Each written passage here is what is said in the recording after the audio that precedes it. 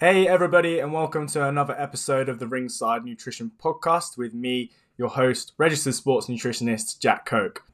In this podcast series, I'm talking to expert guests who work in the combat sports field, including academic researchers, performance nutritionists, S&C and mobility coaches, exercise physiologists, and trainers and coaches themselves. I'll also be chatting to current and ex-fighters to find out more about their approach to nutrition and their reflections on making weight and the tools which they use to help them perform at their best. Now we're on to episode 10 of the podcast, which brings us to the end of season 1. And I know you guys are upset, but don't worry. I'm bringing you season 2 of the podcast with a brand new look and feel and a host of new guests towards the end of spring, start of summertime this year. So before we start thinking about season 2 and getting excited for it, let's focus on the last episode of the season. So on today's show, I spoke with strength and conditioning coach for amateur boxers all the way from New Zealand, Leanne Prichard. Myself and Leanne connected on social media a few months back, and we started discussing things all about nutrition, training, boxing, health and lifestyle, and then I started working with a few of her boxers that she looks after. In this episode, we spoke all about the differences between professional and amateur boxing and the physical demands between the two sports, why amateurs need to adopt a 52-week approach to their health, training and nutrition, the dangers of poor weight cutting practices on performance, why it's so important to periodize a training week and have each session's goal in mind, the long-term impacts of concussion on health and the benefits creatine may have. And we also spoke heavily about the amount of fighters that we've both seen adopt low carbohydrate diets and how this has a huge impact on their energy levels. We also quickly touched on why you have to be all in when you work with fighters, and you really do have to give a crap about the fighters that you work with. Now, I hope you guys find this episode useful and learn something from it. I really enjoyed getting Leanne on the show for an hour or so and chatting with her about all these things. I think it comes across that she's super passionate about what she does. So yeah, let me shut up and you guys can enjoy the episode I recorded with Leanne Prichard. Enjoy. Hello, everybody, and welcome to another episode of the Ringside Nutrition Podcast. Today, I'm joined by an S&C coach for boxers all the way from New Zealand, Leanne Prichard. Leanne, welcome to the show. Hey, nice to be here. Yeah, it's miserable, dark, cold morning here in the UK, but it's a midsummer in New Zealand now. It sure is. It's been 26 degrees all day and the sun is shining. It's now like nighttime here, but yeah, it's glorious. We're very spoilt. Yeah, well, it's great to have you on the show, Leanne. I wanted to get you on because we connected on social media, and I'm working with a couple of the fighters you look after. Yes. And you're big on the S&C. You're an S&C coach, and you look after the amateur fighters. It'd be really cool for the guys listening to sort of hear about your background and how you got into coaching amateur boxers. Yeah. Well, my background, I mean, I've been a sports person myself since I was actually 5 years old. I was a competitive athlete very, very young. And it was always a second job for me. I lived in London for 22 years and had a big corporate career, but I came back to New Zealand about 4.5 years ago and got back into the fitness industry sort of full time. And I kind of fell in love with boxing probably about 3.5, 4 years ago myself. Sadly, I can't ever get in the ring myself because I have had a brain tumor taken out. So it's all good. But my next best thing for me was to be able to add some value to boxers and train them as a strength and conditioning coach. So it's been very much a kind of learn on the job. Over the last kind of 1.5 years, 2 years, I've trained a professional female fighter, which was fantastic. And now I've got sort of more into working with amateur fighters because we are very spoilt right now in New Zealand. We, unlike the rest of the world, we had one big lockdown back in sort of March, April 2020. But other than that, we've pretty much had a continuous fight season. So we've been pretty busy, which is amazing. And, you know, I work in a gym where there's lots of people coming through who might be in the corporate, fighting corporate, and they're wanting to go amateur. So I love sort of coaching amateur fighters because they've got to be ready 52 weeks of the year. And they've got to maintain their walking weight and maintain their fitness. And I suppose I'm a coach that kind of understands that quite well, even in my own training. And I think something you and I have talked about a lot, which we can go into, but there's a lot of old school stuff in boxing, which is I'm trying to change a lot of that thinking around getting ready to weigh in, 2 days before you weigh in. Like with amateur, people do it, and it's very dangerous, but trying to get them on a better sort of plan with what they're eating, how they're training, looking at their training at a week, or even looking at sort of 3 to 6 months at a time, so we know where their peaks and troughs are and how to maintain their fitness. So I love it. I love the sport. And so being a strength and conditioning coach is a fantastic way of me getting so involved in the sport and giving something to it. Yeah, it's crazy how you almost kind of like fall into it, and then you develop that passion for it, even though perhaps you've not trained or been involved with it since a kid, but you just develop such a big kind of passion for it and love for the sport and working with the people and the fighters. Well, I still think, it's the most skill, the skill behind boxing, the art behind boxing, I'm just so unbelievably passionate about. And the coaches, the boxing coaches that I work alongside, they're just such inspiring people, everything they've learned. And the dedication and discipline that goes with boxing is second to no. It is extraordinary. And I like working with athletes that are willing to be that disciplined. But by the same token, then it's also teaching them how to approach that with possibly a more health-driven approach, I think, too. So they can stay in the sport and keep going rather than burn out too quickly. Yeah, I think that's what we want to talk about today. And I think you made a really good point there about that whole 52-week approach and the way things are going now, perhaps in the professional game, especially in the UK with the coronavirus and stuff. Myself and the way that I coach and the way that I approach nutrition perhaps is leaning more towards that whole 52-week approach, as opposed to it being a fight camp and then they're off for 3 months. I think that mentality has kind of shifted with the virus, with coronavirus, of how the fighters are now having to adopt perhaps the approach which you take with your amateurs. The professionals are now having to approach because of the situation they find themselves in. They don't have, okay, you've got 8 weeks to prepare for this fight, let's go. It's more of, okay, shows are back on next week, would you like to fight? So maybe it's something for the professionals to take on board. Let's dive straight into that and the 52-week approach with the amateurs. Why the amateurs that you work with, why do they almost have to have that approach? Well, first, for example, in the lead up to Christmas last year, one of my fighters, it was almost 5 weekends in a row. So a tournament, a competition every, for 5 weeks. So you've really got to approach that, and some of those competitions, so when they're national level, or we had the North Island Champs, the nationals, the next week in New Zealand, you might have to fight twice in a day, not even once. So the approach to that mentally and physically is very different. So, we, like his conditioning, for example, I pretty much stick with 3-minute rounds of conditioning, but they are absolutely beyond intense. And I don't know if anyone even follows me on Instagram, you'll see when I post what the boxers are doing, and the thing is, most of it I can actually do myself, so I know what they're doing, but it's to get, and then, we'll do a session, then we'll do some strength work, and then we'll do sort of a 50 cal for time on an assault bike, because I've got to get their head ready that they may have to fight at 9 a.m, and then they may have to fight at 4 p.m. at a tournament. But also staying in that level of conditioning and strength, and maintaining your walking weight.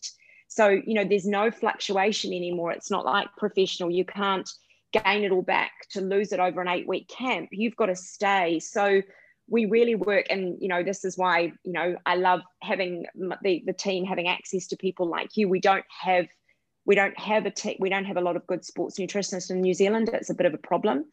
And food, they've all learned how important food is to their sleep, their energy, their recovery. And the other side of it is recovery, things like physios, ice baths. We've built a whole plan. So it's not just about your sparring or just about your S&C or just about your food. It's a whole package deal. And I think the more they can become informed and educated, the more they see how much better they feel and how much better they fight. Because the thing, and I know you say this too, is it's not just about weighing in, it's about winning the fight. So it's that mentality that there's just, there's more spokes to that wheel than just, that concept of, yep, I'll get on the scale. And the thing about an amateur fighter is they weigh in on the morning of the fight, not the night before. There's not 24 hours to recover. So you don't want to be going into that weigh-in on the morning, say 9 a.m. on a Saturday morning, and your fight might be 5 p.m. that night. You don't want to go into that weigh-in having starved yourself or been in a sauna for 24 hours before that weigh-in, because you just don't have the time to pull it together. Yeah, and then a lot of fighters will do those morning weigh-ins and then forget that. I always say that coming into a weigh-in, and if you're tapering down your food intake or your fluid intake, or doing what most people do is just starving themselves, and then they try and chuck too much into their system or their body back in after the weigh-in, the gut and the body is very sensitive. So then it can cause like huge stomach problems when they start chucking loads of, carbohydrates and fluid and electrolytes back in at high rates, because the body goes for a stage where it deprives itself almost when people are starving themselves, and then it just flood everything back in. It's almost like the gut says, I can't deal with this, like what are you doing to me? And then you've got the nerves which come into play with fighters that can't really eat anything, so they starve themselves, and then they can't actually eat or drink anything because they're nervous on fight day. So it puts so much importance on that year-round approach, and almost staying just like we said off air, didn't we, about maybe staying 1 to 1.5 kilos sort of above the weight. Is that kind of the weight which you find works well for the amateur? Oh, I mean, the amateur fighters I work with, they literally walk around only a kilo, tops 2 kilos, even over Christmas with all the food we had over Christmas, I think tops 2 kilos over their fight weight. So we don't have to do any dehydration, any saunas, any starvation. They all eat carbohydrates and eat normally all the time. And the other thing we're developing is sort of protocols. So for example, we'll test things like, I know with Taufa, if he weighs in 2 days before a fight, before a weekend fight at 76.5 and his fight weight is 75, we actually know things like a 2K run, he can lose a kilo. So we've developed a few protocols, so he never feels like it's not in his grasp. And that way, we know that we can do a particular session, and to know your body that well, to be attuned to your body, that you don't have to go through any of those sort of deprivation level ways of getting your weight down. It just means that they're comfortable all the time. They're sleeping all the time. They've got full energy all the time. And these guys are eating they're eating really normal food, ice cream, bread, all the things that people think they can't eat, but they're training. I think almost with amateur, your training is even at an even higher level. Your intensity of training is constant. So they're burning so much energy all the time. And when they realize they can eat completely normally, I think your body relaxes to that a little bit as well. So they find a pattern and find a rhythm to it. And, we'll use, like over Christmas, we had a bit of an off season with Taufa, for example. So we used it to up the protein and to do a bit of lifting, which I would never be able to do with him during that 6-week period, because I can't afford for them to gain any muscle mass, because to gain muscle mass, you're going to have to gain some weight. And I haven't got any body fat to play with, by the way, because I know what their body comps are. So there's nothing to play with, but we can try and do a little bit of that to build a bit of power in the off season, to then know that for him to lose 2 kilos is easy. We just tweak things a little bit, and we're ready for next week, which is nationals. So, but as I said to you before, we have to look at that 52-week, like we look at their fight schedule for the whole year if we can, and plan it out. So, he's got his boxing coach, and really my job as a strength and conditioning coach is just to make him so fit that he doesn't even have to think about that bit when he's in the ring. The boxing side of it is, that they obviously have to spend more time with that. My job is that he doesn't have to think about whether he can still have power in round 3, or whether his footwork is still up to scratch. That's my job, is to get them fit enough so they don't have to worry about it. I've even seen over 6 months, watching amateur fights, because amateur is a very different sport. They come out in that first round, you have to come out with everything and pretty much win it. You know, you almost do know who's going to win in round one. So they have to be even fitter in that first 3 minutes. And that's hard because mentally you've got to go in with all those nerves and all that adrenaline. You know, strength and conditioning and food are incredibly helpful tools at that point, because if you haven't got that right, you're likely, you know, and I've seen it a lot before where people are an amateur, they are struggling to make the weigh in. So they're having to sort of cut too much to maintain a walking fight weight that's too low for their natural body size. And you see the result of that when they go to fight, unfortunately, which is no good. Yeah, and what I like so much about the work that you do with your amateur guys, Leanne, is that you're actually preparing them for a fight. Where I think a lot of the problems is that a lot of S&C coaches or trainers and nutritionists, to be fair, will adopt the approach of just training with no actual intent, whereas you're doing the stuff with the assault bike and you're going into the high intensity zones, anaerobics, yes, doing the injury prevention stuff, and then you're being clever and building some strength in the off season. And it's the same with nutrition, like with the focus on just making the weight and then cutting things like fluid or carbohydrates or electrolytes to basically just try and drop weight, but it's not helping them gear up to perform.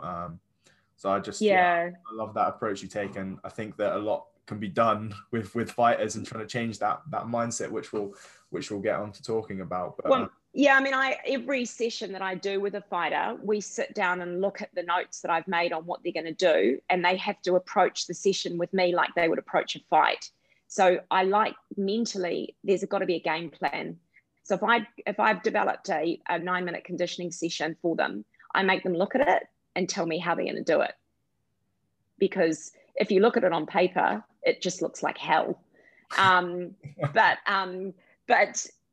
everything is about training with purpose. You know, so for example, the structure to their strength and conditioning sessions have to mimic the way their mind and body is going to work in the ring for me. That's, you know, I'll have peaks and troughs within a 3-minute round, which will mimic their fight. So everything comes with a purpose. Because I mean, I suppose I think that's helpful, having been an athlete myself, because you know that you mentally, like, the body will pretty much do what the mind tells it to do to a point. But that's why I really do believe you've got to, you have to train with purpose. You know, that's why, for example, you know, long runs are great for boxers in terms of the mental edge. But, you know, if they come to me on a conditioning day and say, oh, you know, I've just gone and done a 10K run, and then an hour later they've got a session with me, and I'm like, tell me why you just did that. Like, why would you do that? Seems to be the magic number. I hear that a lot as well, Leanne, of I'm going to go and do a 10K run, and I almost think, okay, well, what's magical about a 10K run? And approaching each session, I've sat down and I make a big deal about this, and I'm very transparent with it. I'm not a trainer, I'm not a chef, I'm not a boxing coach, I'm a nutritionist. But I can sit down and I can look at a boxer's training week, and I can say, okay, you shouldn't be doing a heavy lifting session or a sprint session at 8 a.m. when you've sparred till 10 p.m. the night before, and we've not plugged in any gaps with getting any protein in or any fluids in after that sparring session. You shouldn't be training that close together. Or, I'm doing sprints today, and then I'm doing sprints tomorrow morning, and then I'm doing a 10K run. There just seems to be, from what I've seen, there's not enough people like you, and you say there's not enough people like me, but there's not enough kind of people telling them how to actually periodize their training week. And I know that's something that you're really big on. Each session has a purpose, right? There's no point in walking into the gym and just picking up some weights or jumping on an assault bike, or they wouldn't walk into the boxing gym with their coach and just start punching a bag. Like, the session will be laid out. I mean, we were laughing about this before, but, you know, the overtraining thing where they've done a sparring session till 9-10 o'clock at night, and then have an 8 a.m. session booked in with me, for example, and then haven't told me that they sparred last night until they turn up to the session and tell me. And then I say, okay, what did you have for dinner and what did you have for breakfast? I didn't get time for breakfast. And it's like, there is no session, because it's too common, and it's not looking at their training as a whole, as a week, rather than just from a sort of the time they wake up till the time they go to bed, because all that happens is that the body just starts to break down, and eventually you'll get injuries, fatigue, lack of sleep, and tissue damage. And then we've talked about this as well, but concussion, obviously they might go to spa and be exhausted. And even with amateur, they'll be fighting. And then the risk of injury is so much higher with boxing, because it's not just pulling a muscle, it's being hit in the head. Yeah, exactly. Because you haven't got enough energy.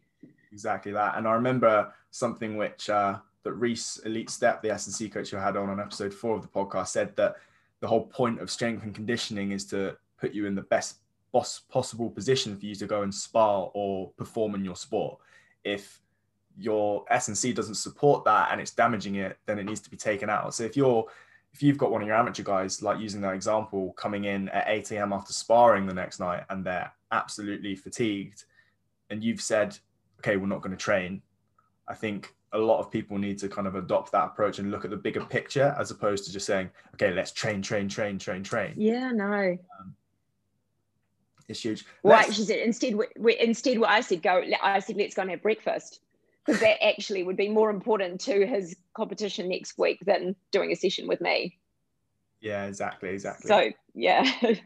Let's touch on concussion then. We said it there before. Concussion is such a huge area in combat sports, which I think a lot of people don't take too seriously, but it can have like long-term effects on fighters' health. What have you seen are the issues with concussion, or are there any kind of horror stories or that you've well, I mean, I think everyone knows the horror stories with boxing, and unfortunately it's a side of the sport, because I'm so passionate about the sport, and you get used to seeing it. I know people who don't follow boxing, for them it's a harder thing to see. But I think I would like to see more in New Zealand. Obviously, we're a rugby nation, so rugby has a lot of concussions. In fact, I think in a bizarre way, almost more that go unseen and unheard of. But I've been talking a lot with different boxing coaches and different people about how we can be a little bit more on top of it, as I see it as an issue with mental health, because it has serious deficit issues. As someone who's not only had a brain tumor, but I've worked with in the UK, actually, some of the leading neurosurgeons and neuro-oncologists and neurologists there. I know the effect that, that sort of traumatic brain injury has over and over and over and over again. And it's just not talked about enough, because it's not the right thing to talk about it. But I think if we make it more open, when people are not feeling well, they don't spar, they don't train, and they don't fight. And they get well before they get back in the ring again. I think that's a very important part. I mean, amateur is very different to professional. So here, if you, I saw it recently, if you get knocked out, you get a 30-day stand down. So that's good, because that, puts a checks and balance in place. But I think sparring, I see a lot of concussion in sparring. And I think one of the other things is, I don't know what it's like in the UK, but I've heard the doctors, when they come back and check the boxer, and they sort of do the standard, am I holding 2 fingers up? And okay, I think you've got a mild concussion, and you kind of want to go, yeah, really. Obviously they've been in the ring, but they don't talk about the delayed concussion, which is not what happens for the next 24 hours, but maybe 4 or 5 days later. And I had delayed concussion very badly myself, so I know what it's like. So I think education is required across the board. And then I would love to sort of see just more around, in New Zealand, maybe concussion clinics, places where, boxers, fighters can go and be open and honest with people when they're not feeling right. Because often those feelings of not feeling right actually come with mental health issues. They come with feeling very down, losing your memory. And if you keep getting hit on top of getting hit when that's happening, the effects are shocking. So I think it's something in the sport that does, I know I talk about it a lot with different boxing coaches, but it just needs to be more open and honest without shame, because it kind of comes with the whole let's not talk about it because it's part of the sport. But if you look at boxing historically, you know, there are some pretty horrific stories that come out, you know, 20 years down the track. So I think we need to approach it now. And I mean, I see a lot of much younger fighters, especially in amateur. You see 17 or 18-year-olds fighting, men and women. So we need to approach concussion much more seriously when they're that young too. Yeah, I think two of the issues which I picked up from the nutrition side of things is number one, the fighters getting concussion whilst they're dehydrated, right? So we could use that example of not wanting to drink anything before sparring and then going into sparring sessions a bit dehydrated. And then I've talked about it on podcasts before about that layer of water surrounding and protecting the brain, which is kind of down regulated because a lack of fluid has been consumed, which then obviously leads on to making the brain more susceptible to any injury or mild traumatic brain injury. And then another one I've kind of big on is creatine with fighters. And yeah, which I wanted to talk to you about with the whole kind of associated weight gain, which has been shown to be minimal and only really important. I'd only really want to take creatine out of a fighter's diet if it was perhaps an MMA fighter, which had a large percentage of their weight to cut in fight week, maybe towards the 9.5, 10% range. But is there anything that you've seen working with fighters of they don't want to take creatine because of that associated weight gain? Do you think there needs to be some kind of... Well, it's funny. It's actually through you, like the supplement thing. I mean, until they have access to a nutritionist like yourself, it's all a bit of trial and error. You know, they go into a shop literally and someone says, try this and try that. So they're not necessarily doing it correctly until someone puts them on the right track. The creatine thing, I didn't know anything about that until I heard you talk about that in your podcast. So we've actually been talking about that a little bit more at the gym recently, about adding that in, because I'm fascinated that creatine can help with traumatic brain injury. So, and I also think the other side of nutrition is too many fighters not eating enough carbohydrates, so having such low energy availability that they go into the ring not quite firing, and then they get hit more because they're not eating correctly. Yeah. But the supplement thing, actually, I would say not a lot of the fighters I know are taking creatine at all.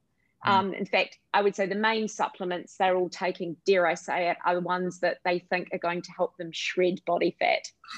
Sadly, those are the ones I see around the gym, and I try and steal them and flush them down the loo. But yeah, it's education that's needed around, fueling correctly, whether it be creatine or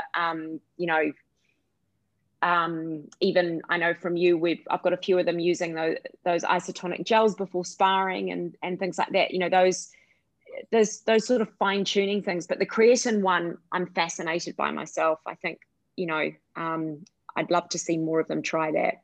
Yeah, because creatine is an interesting one, just because the brain uses creatine or the brain has pools of creatine inside of it. And when you get concussion or when you get knocked out, I almost say that to fighters to help them understand it a bit better. If you have creatine circulating in that pool, i.e. you've saturated your brain and your muscles with creatine via supplementation, it's almost like an army of paramedics which can get straight to the emergency scene. They can get straight there and the creatine can start helping with that, reducing the incidence of that concussion injury, that mild brain injury. So supplementing with it daily is something I push. And then with the fighters that are scared that it's going to help them put on weight, I say, okay, well, you can take it all the way through your sparring then, which is 4 weeks away from your weigh-in. And if you really feel like you were talking about mentally about trialing those things way before the actual weigh-in, we'll just take it out because you're not doing anything in fight week. Just, it's not going to make much difference on the whole retaining. Yeah. But just psychologically for them, I say, okay, well, I want you to have it. I want you to load with creatine during your intense sparring weeks where the brain or the head is getting hit. And then if you really feel that strongly about it, we can just stop taking it, like in fight week when you're not doing any sparring. And then I know that I've got the bases covered.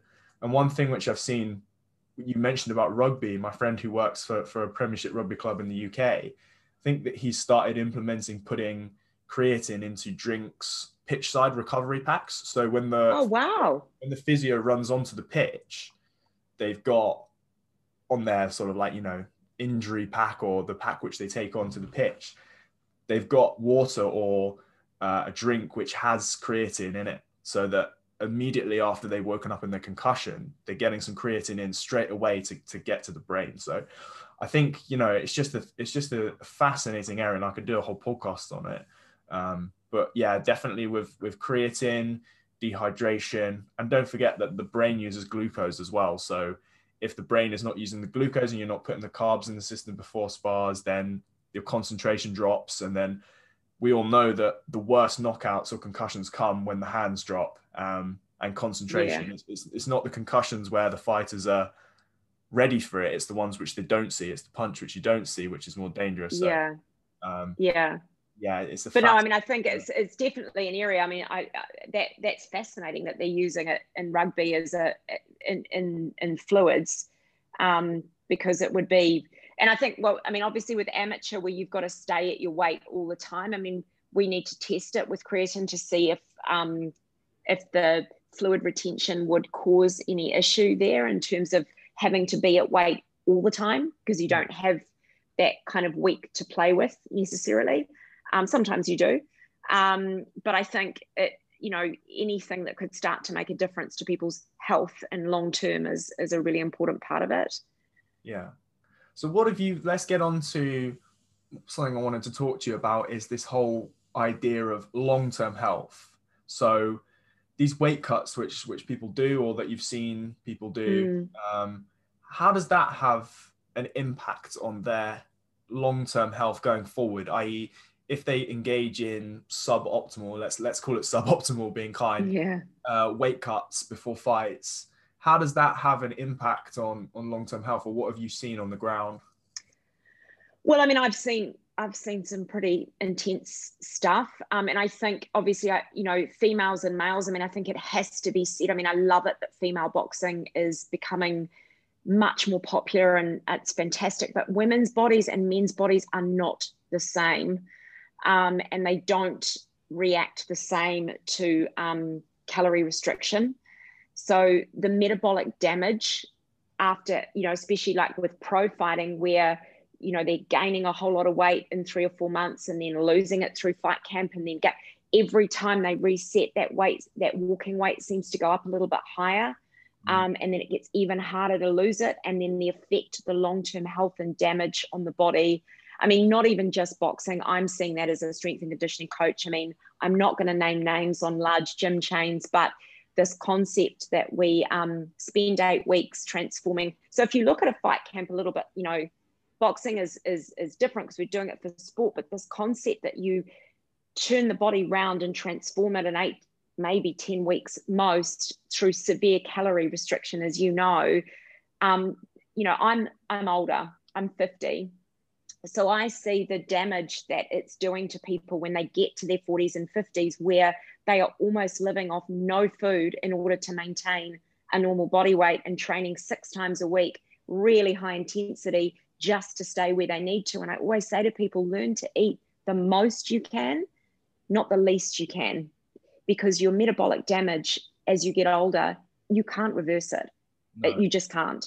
It gets very difficult. So with fighters, the problem is that the short-term goal of winning is the goal, and that's what an athlete does. But you do have to think about your health. So there's a balance equation, I think, which is important. It's almost like every weight cut or every situation where a fighter goes into a severe period of energy restriction or low energy availability, the computer, say like I'm looking at my MacBook Air and it's on 90%, it's like, okay, after fight 1 or weight cut 1, it's going to go down to 87%, and then it's going to go down to 83%, and then it's going to go down to 69%. It just keeps down regulating, and that's your resting metabolic rate, and the amount of calories which you can eat goes down and down and down and down, because your body gets used to that new set point. It gets used to it and wants to conserve as much energy. So it actually means that by doing these calorie restrictions for long periods of time and not fueling yourself properly, that when you get to 40, 50 years old, you're only going to be able to eat 1,300 calories a day to maintain your weight. So, which would be miserable, really, really, really miserable.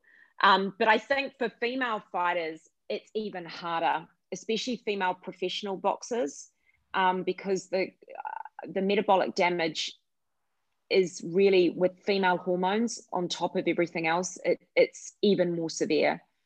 And it gets harder and harder to maintain their body weight.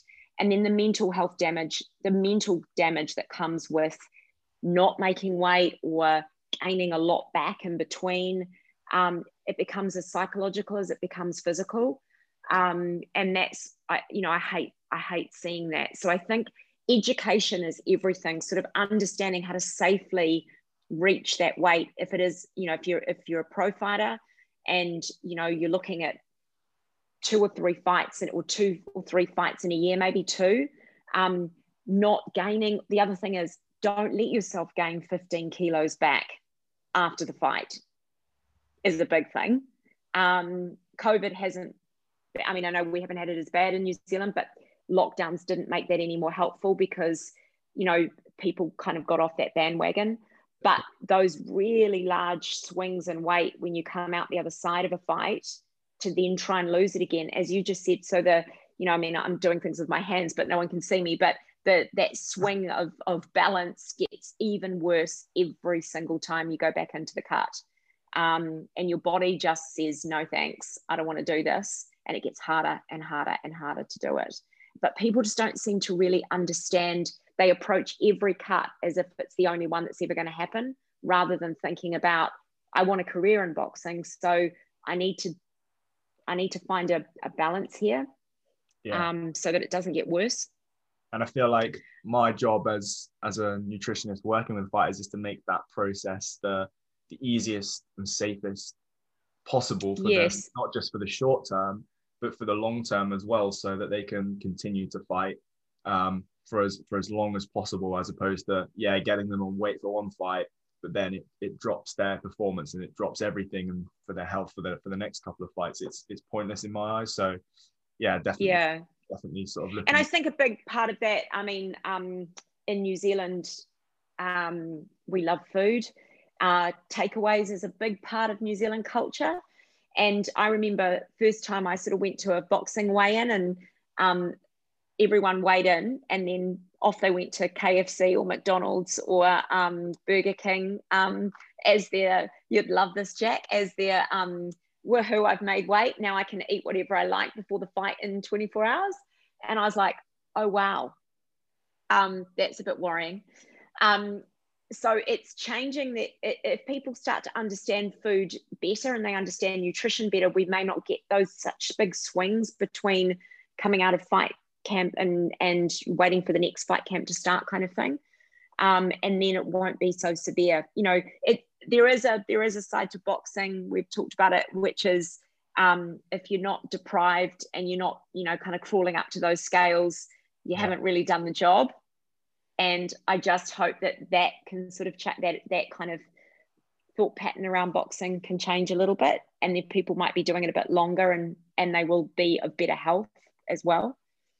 How have you found then, with that old school mentality and trying to shift that behavior change, how have you found it with working alongside perhaps old school coaches? How have you found it? What I'm trying to say is, how have you found integrating with them and trying to change the fighters' behaviors? Have they been receptive to it, or do you find it difficult to try and change some are more receptive than others, but I think it's definitely changing for the better here, though. I don't think strength and conditioning was a big part of boxing even a few years ago. It was old school. You boxed and you ran, you boxed and you ran. But now they're seeing the benefit. We call it, like, I know one of our coaches who I adore, he says, my fighters are much more athletic. When they train with you, they have a higher level of athleticism when they're in the ring. And that is great, because I'm bringing that sort of power element. And with amateur boxing, power, like explosive power, is really important, because they have to be fast and powerful. They have to get in and out really quickly. So they have to have good footwork as well as power at the same time. So if they're seeing a greater level of athleticism because those fighters are doing not just conditioning, strength work. And when I say strength, I don't mean heavy lifting, because that is absolutely not useful to a middleweight amateur boxer, is to come in and do, sort of that bodybuilding style of weight training. But it's very specific, what I call sort of power, speed, and agility training. And it's a little bit like training a sprinter in some ways, because they've got to be powerful and fast. And they need to, it's not just about throwing the punch, it's also about getting out of the way of it too. So conditioning someone to do that. And it's where the word conditioning conditioning doesn't just mean cardio. It means, I find the biggest thing with boxers is a poor or a weak posterior chain. So they're very protracted forward. So they're very strong forward, but they're not very strong in their glutes and their hamstrings and their rhomboids and their back muscles. So I do a lot of work on their posterior chain to give them more power. And they feel the effects, because they can move faster, react quicker, and fight better. So that's my job. But I think if I can educate the coaches and tell them why that we're training like that, then they are on board with it. So the training with purpose thing is really important. Yeah, it's just being communicating and almost saying the stuff that we're going to do is going to make your fighter better, not worse. So yeah, say, okay, let me do my thing, let me do my S&C stuff, and almost let like the results speak for themselves and let the actions speak for themselves. You don't need to tell the coach all of the benefits, like you said, on the posterior chain and what you're going to be doing in the sessions. You just need to say, okay, leave the S&C to me, I'll take care of it. And then you can sit back and then just wait for the feedback, the imminent feedback of, oh my God, my fighter was so much quicker and like stronger when we did the spar the other day. That must be, do you know what I mean? So it's almost just like just accepting that that's your role, crack on with it, do the best job that you can, which you will do. And then that will then have the appropriate or the good ramifications on their boxing performance, which is obviously the end goal, nutrition, the S&C, any of the other stuff in the performance kind of toolbox is to help the fighter be better at their sport. And that's the whole point. Yeah, and it's really important for me. I like to watch them spar as much as I can, because I like to see how someone's movement patterns work and how they're working in the ring, so I can adjust what I think a weakness might be when I'm training them, because that's my job, is to make them better at this, better when they box. And again, even from a nutrition point of view, if I go and watch them spar and I see them start to peter out, and I kind of go, oh, what have you eaten today? Or, it's a good way for me to keep a check and balance from that side of it as well.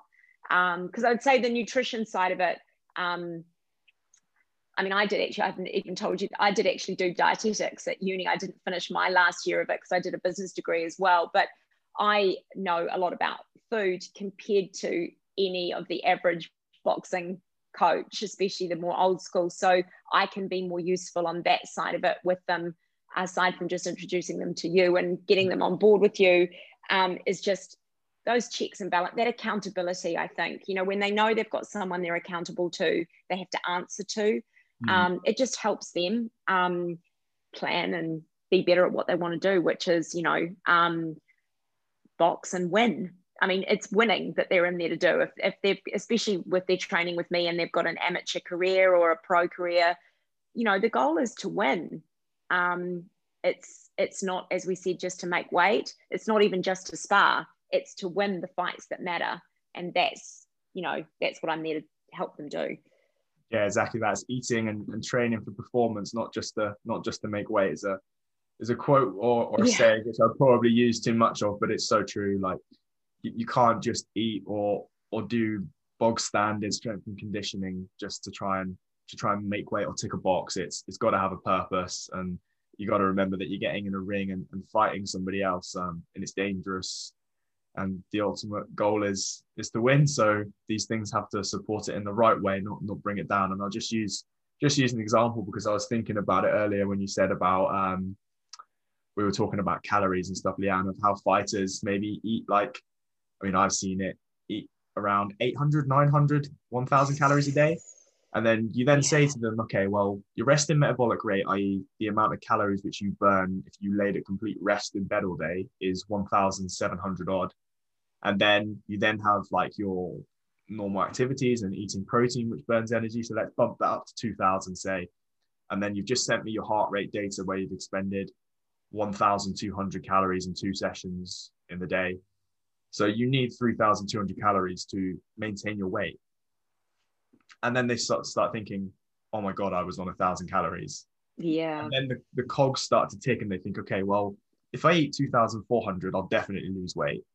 If I eat 2,800, I'll still lose weight, but it won't be as much as 2,400. If I eat 3,500, I might start putting on a bit of weight, but it's pretty unlikely. And then they then start to get it. Yeah.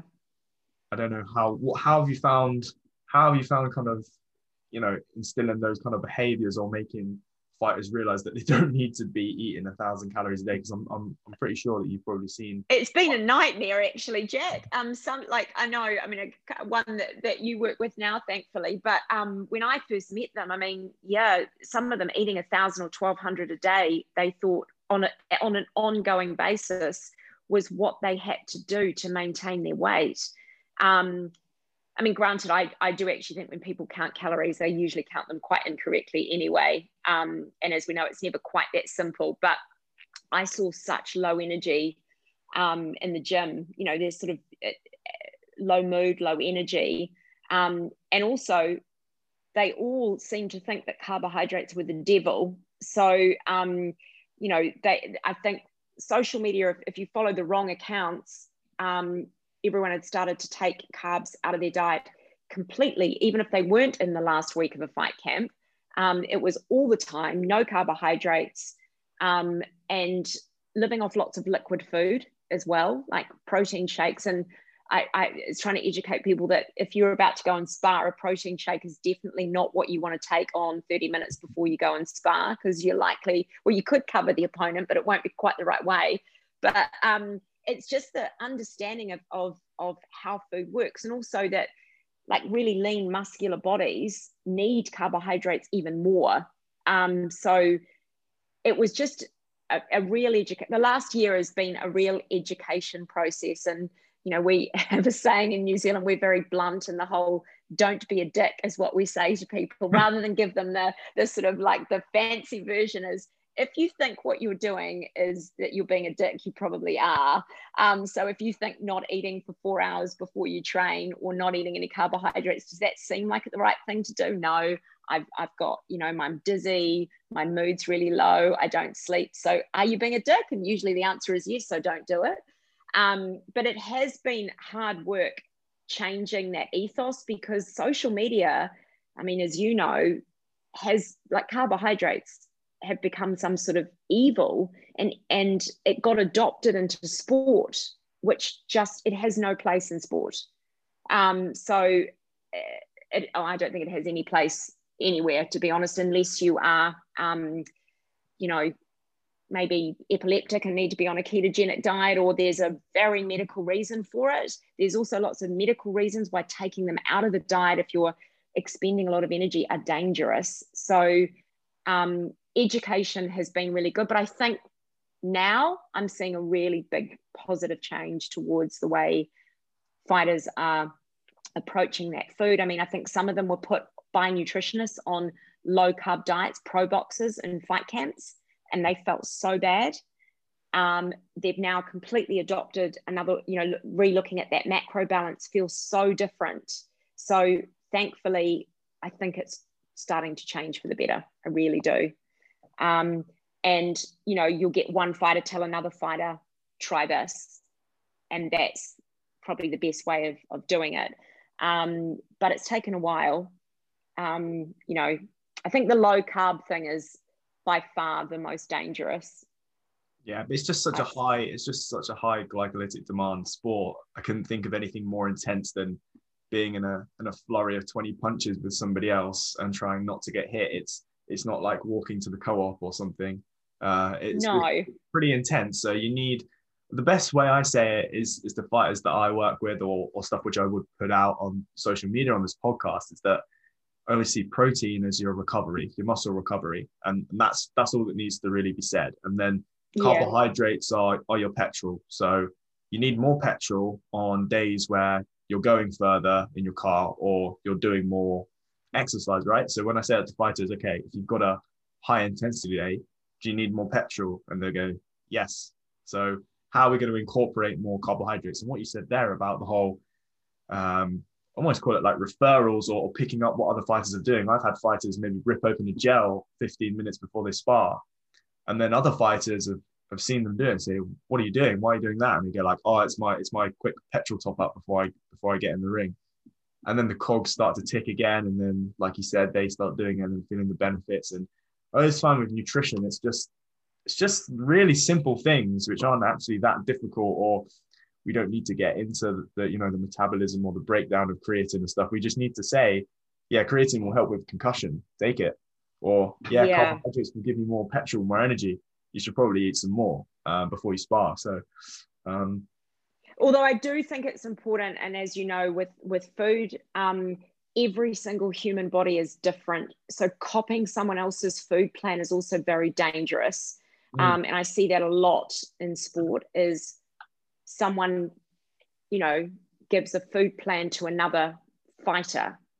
Now, they might be different weights. They are, sometimes they're even a female to a male or male to a female. Like you can't, you really need to make sure that it's done for you, because we all process food differently. We all, our bodies are just different. So it can also be a bit dangerous following. I hate the concept that anyone generically gives out, here's the, this is exactly what everyone, all of 20 people, you should all eat the same thing. No, there's just no way that's going to work. So people need to be like, the little tips are fantastic and the education side of it. But then if they really do want to be at the top of their game, they really do need to use someone like yourself who's going to make sure that it's customized for their body and their activity level and how their body processes the food. Because I know I work with some fighters who literally could eat anything they wanted to and they don't gain any weight at all. They literally sit at their walking weight. And others who have a blowout and gain 3 kilos in a day or two. So everyone's different.